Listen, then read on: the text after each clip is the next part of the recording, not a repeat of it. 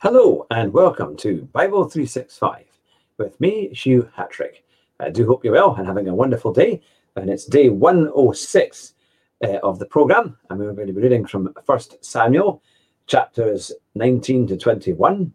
And also in the New Testament, Luke chapter 15, verses 11 to 32. So let's get started with Bible 365 from 1 Samuel chapter 19. Saul told his son Jonathan and all the attendants to kill David, but Jonathan had taken a great liking to David and warned him, "My father Saul is looking for a chance to kill you. Be on your guard tomorrow morning. Go into hiding and stay there. I will go out and stand with my father in the field where you are. I'll speak to him about you and will tell you what I find." Jonathan spoke well of David to Saul his father and said to him, "Let not the king do wrong to his servant David. He has not wronged you, and what has he done has benefited you greatly. He took his life in his hands when he killed the Philistine. The Lord won a great victory for all Israel, and you saw it and were glad. Why then would you do wrong to an innocent man like David by killing him for no reason?" Saul listened to Jonathan and took this oath: "As surely as the Lord lives, David will not be put to death." So Jonathan called David and told him the whole conversation. He brought him to Saul, and David was with Saul as before. Once more war broke out, and David went out and fought the Philistines. He struck them with such force that they fled before him. But an evil spirit from the Lord came on Saul as he was sitting in his house with his spear in his hand, while David was playing the lyre. And Saul tried to pin him to the wall with his spear, but David eluded him, and Saul drove the spear into the wall. That night, David made good his escape. Saul sent men to David's house to watch it and to kill him in the morning. But Michal, David's wife, warned him, "If you don't run for your life tonight, tomorrow you will be killed." So Michal let David down through a window, and he fled and escaped. Then Michal took an idol and laid it on the bed, covering it with a garment and putting some goat's hair at the head. When Saul sent the men to capture David, Michal said, "He is ill." Then Saul sent the men back to see David and told them, "Bring him up to me in his bed, so that I may kill him." But when the men entered, there was the idol in the bed, and at the head was some goat's hair. And Saul said to Michal, "Why did you deceive me like this and send my enemy away so that he escaped?" And Michal told him, "He said to me, 'Let me get away. Why should I kill you?'" When David had fled and made his escape, he went to Samuel at Ramah and told him all that Saul had done to him. Then he and Samuel went to Naioth and stayed there. Word came to Saul, "David is in Naioth at Ramah." So he sent men to capture him. But when they saw a group of prophets prophesying, with Samuel standing there as a leader, the Spirit of God came on Saul's men, and they also prophesied.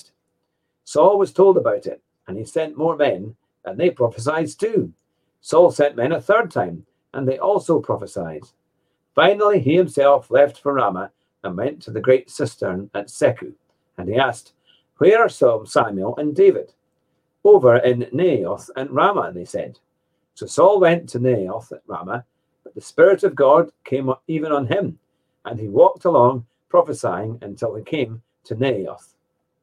He stripped off his garments, and he too prophesied in Samuel's presence. He lay naked all that day and all that night. This is why people say, "Is Saul also among the prophets?" 1 Samuel chapter 20. Then David fled from Naioth at Ramah and went to Jonathan and asked, "What have I done? What is my crime? How have I wronged your father that he is trying to kill me?" "Never," Jonathan replied. "You are not going to die. Look, my father doesn't do anything great or small without letting me know. Why would he hide this from me? Isn't it so?" But David took an oath and said, "Your father knows very well that I have found favor in your eyes, and he has said to himself, 'Jonathan must not know this, or he will be grieved.' Yet as surely as the Lord lives and as you live, there is only a step between me and death." Jonathan said to David, "Whatever you want me to do, I'll do for you." So David said, "Look, tomorrow is the new moon feast, and I am supposed to dine with the king. But let me go and hide in the field until the evening of the day after tomorrow.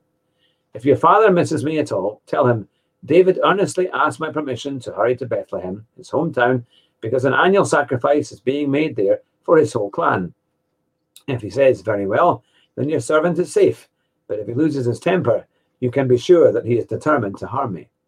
As for you, show kindness to your servant, for you have brought him into a covenant with you before the Lord.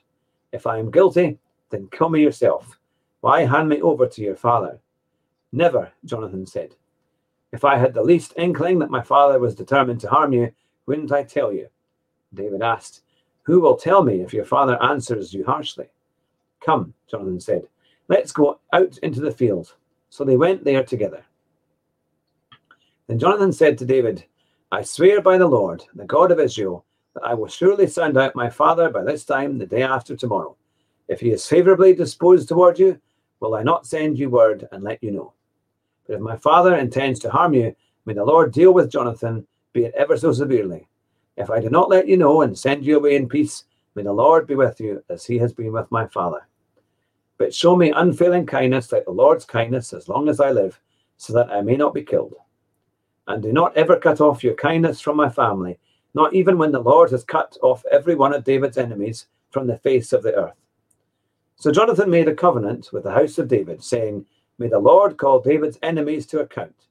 And Jonathan had David reaffirm his oath out of love for him, because he loved him as he loved himself. Then Jonathan said to David, "Tomorrow is the new moon feast. You will be missed, because your seat will be empty. The day after tomorrow, toward evening, go to the place where you hid when the trouble began, and wait by the stone Ezel. I will shoot 3 arrows to the side of it, as though I were shooting at a target. Then I will send a boy and say, 'Go find the arrows.' If I say to him, 'Look, the arrows are on the side of you, bring them here,' then come, because as surely as the Lord lives, you are safe and there is no danger. But if I say to the boy, 'Look, the arrows are beyond you,' then you must go, because the Lord has sent you away. And about the matter you and I discussed, remember, the Lord is witness between you and me forever." So David hid in the field, and when the new moon feast came, the king sat down to eat. He sat in his customary place by the wall, opposite Jonathan, and Abner sat next to Saul, but David's place was empty. Saul said nothing that day, for he thought, "Something must have happened to David to make him ceremonially unclean. Surely he is unclean." But the next day, the 2nd of the month, David's place was empty again. Then Saul said to Jonathan, "Why hasn't the son of Jesse come to the meal, either yesterday or today?" And Jonathan answered, "David earnestly asked me for permission to go to Bethlehem. He said, 'Let me go, because our family is observing a sacrifice in the town, and my brother has ordered me to be there. If I have found favor in your eyes, let me go get away to see my brothers. That is why he has not come to the king's table.'" Saul's anger flared up at Jonathan, and he said to him, "You son of a perverse and rebellious woman, don't I know that you have sided with the son of Jesse to your own shame and to the shame of the mother who bore you? As long as the son of Jesse lives on the earth, neither you nor your kingdom will be established. Now send someone to bring him to me, for he must die." "Why should he be put to death? What has he done?" Jonathan asked his father. But Saul hurled his spear at him to kill him. Then Jonathan knew that his father intended to kill David.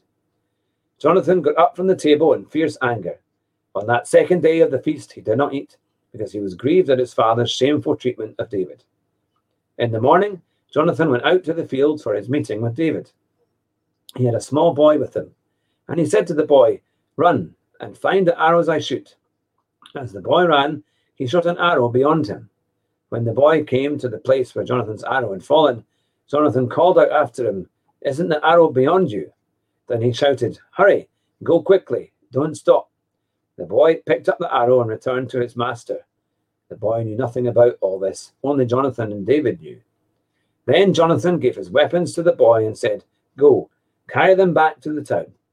After the boy had gone, David got up from the south side of the stone and bowed down before Jonathan 3 times, with his face to the ground. Then they kissed each other and wept together. But David wept the most. Jonathan said to David, "Go in peace, for we have sworn friendship with each other in the name of the Lord, saying, 'The Lord is witness between you and me, and between your descendants and my descendants forever.'" Then David left, and Jonathan went back to the town. I apologize for the cough there. David went to Nob, to Ahimelech the priest. Ahimelech trembled when he met him and asked, "Why are you alone? Why is no one with you?" David answered Ahimelech the priest, "The king sent me on a mission and said to me, 'No one is to know anything about the mission I am sending you on. As for my men, I have told them to meet me at a certain place. Now then, what do you have on hand? Give me 5 loaves of bread, or whatever you can find." But the priest answered David, "I don't have any ordinary bread on hand. However, there is some consecrated bread here, provided the men have kept themselves from women." And David replied, "Indeed, women have been kept from us, as usual, whenever I set out. The men's bodies are holy, even on missions that are not holy. How much more so today?"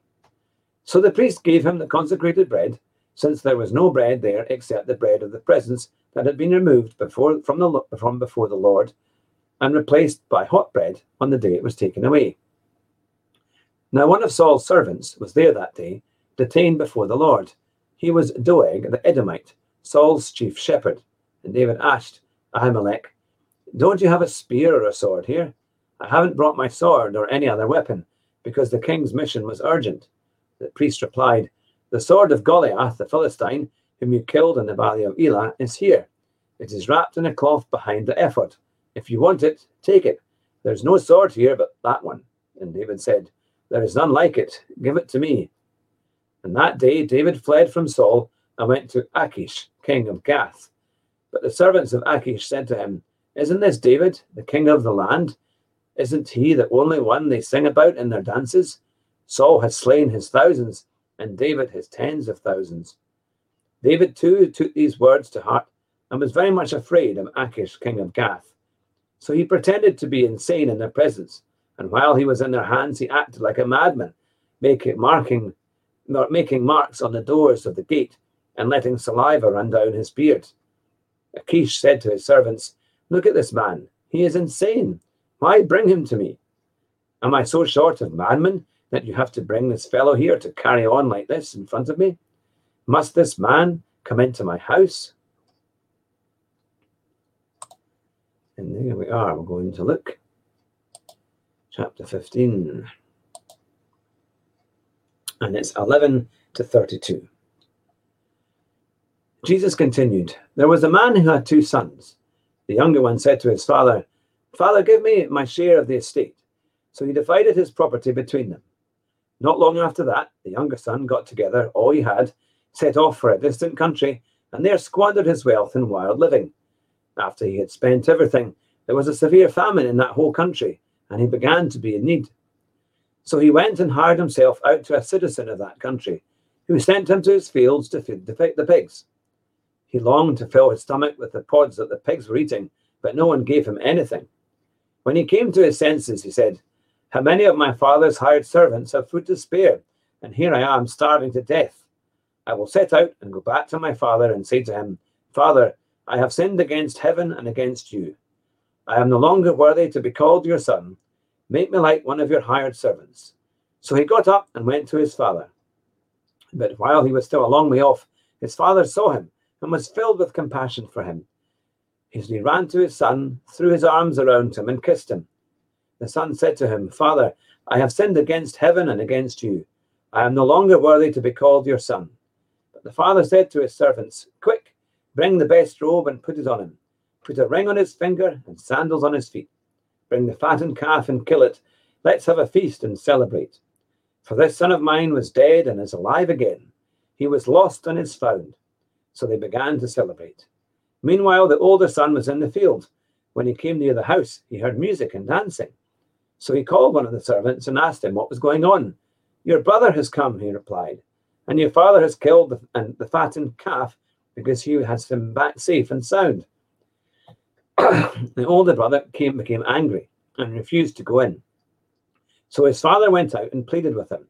But he answered his father, 'Look, all these years I've been slaving for you and never disobeyed your orders. Yet you never gave me even a young goat so I could celebrate with my friends. But when this son of yours, who has squandered your property and with prostitutes comes home, you kill the fattened calf for him.' 'My son,' the father said, 'you are always with me, and everything I have is yours. But we had to celebrate and be glad, because the brother of yours was dead and is alive again. He was lost and is found.'" And there we are. I do apologise. It's like thing in my throat. It's just a wee thing, but annoying nonetheless. I do apologise for that. Let's pray. Dear Lord Jesus, I thank you for everything that you have done. Lord, for your wisdom. Lord, for your parables that help us to understand how much you care for us and how important it is that we help people back on the road to recovery, on the road to your truth, Lord, to your grace and believing in you.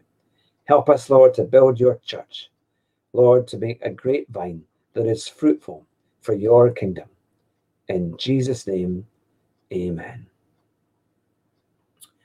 And there we are. I'll do the Sinner's Prayer in tomorrow's show. There's lots of them there. If you are stuck for one, then they're always normally at the end of the show, but I thought it's time to mix things up a little bit and won't change things around. But thank you very much for joining me today. It's always a pleasure to have you on the show, and it's great that we're getting back into lots of listens and plays, whether it be on YouTube or on Anchor. Remember to give out the website at hughhatrick.com, and then people can get onto the program completely free from day one, which is hopefully going to be a real blessing for them. So take care and God bless, and I'll see you tomorrow. Bye just now.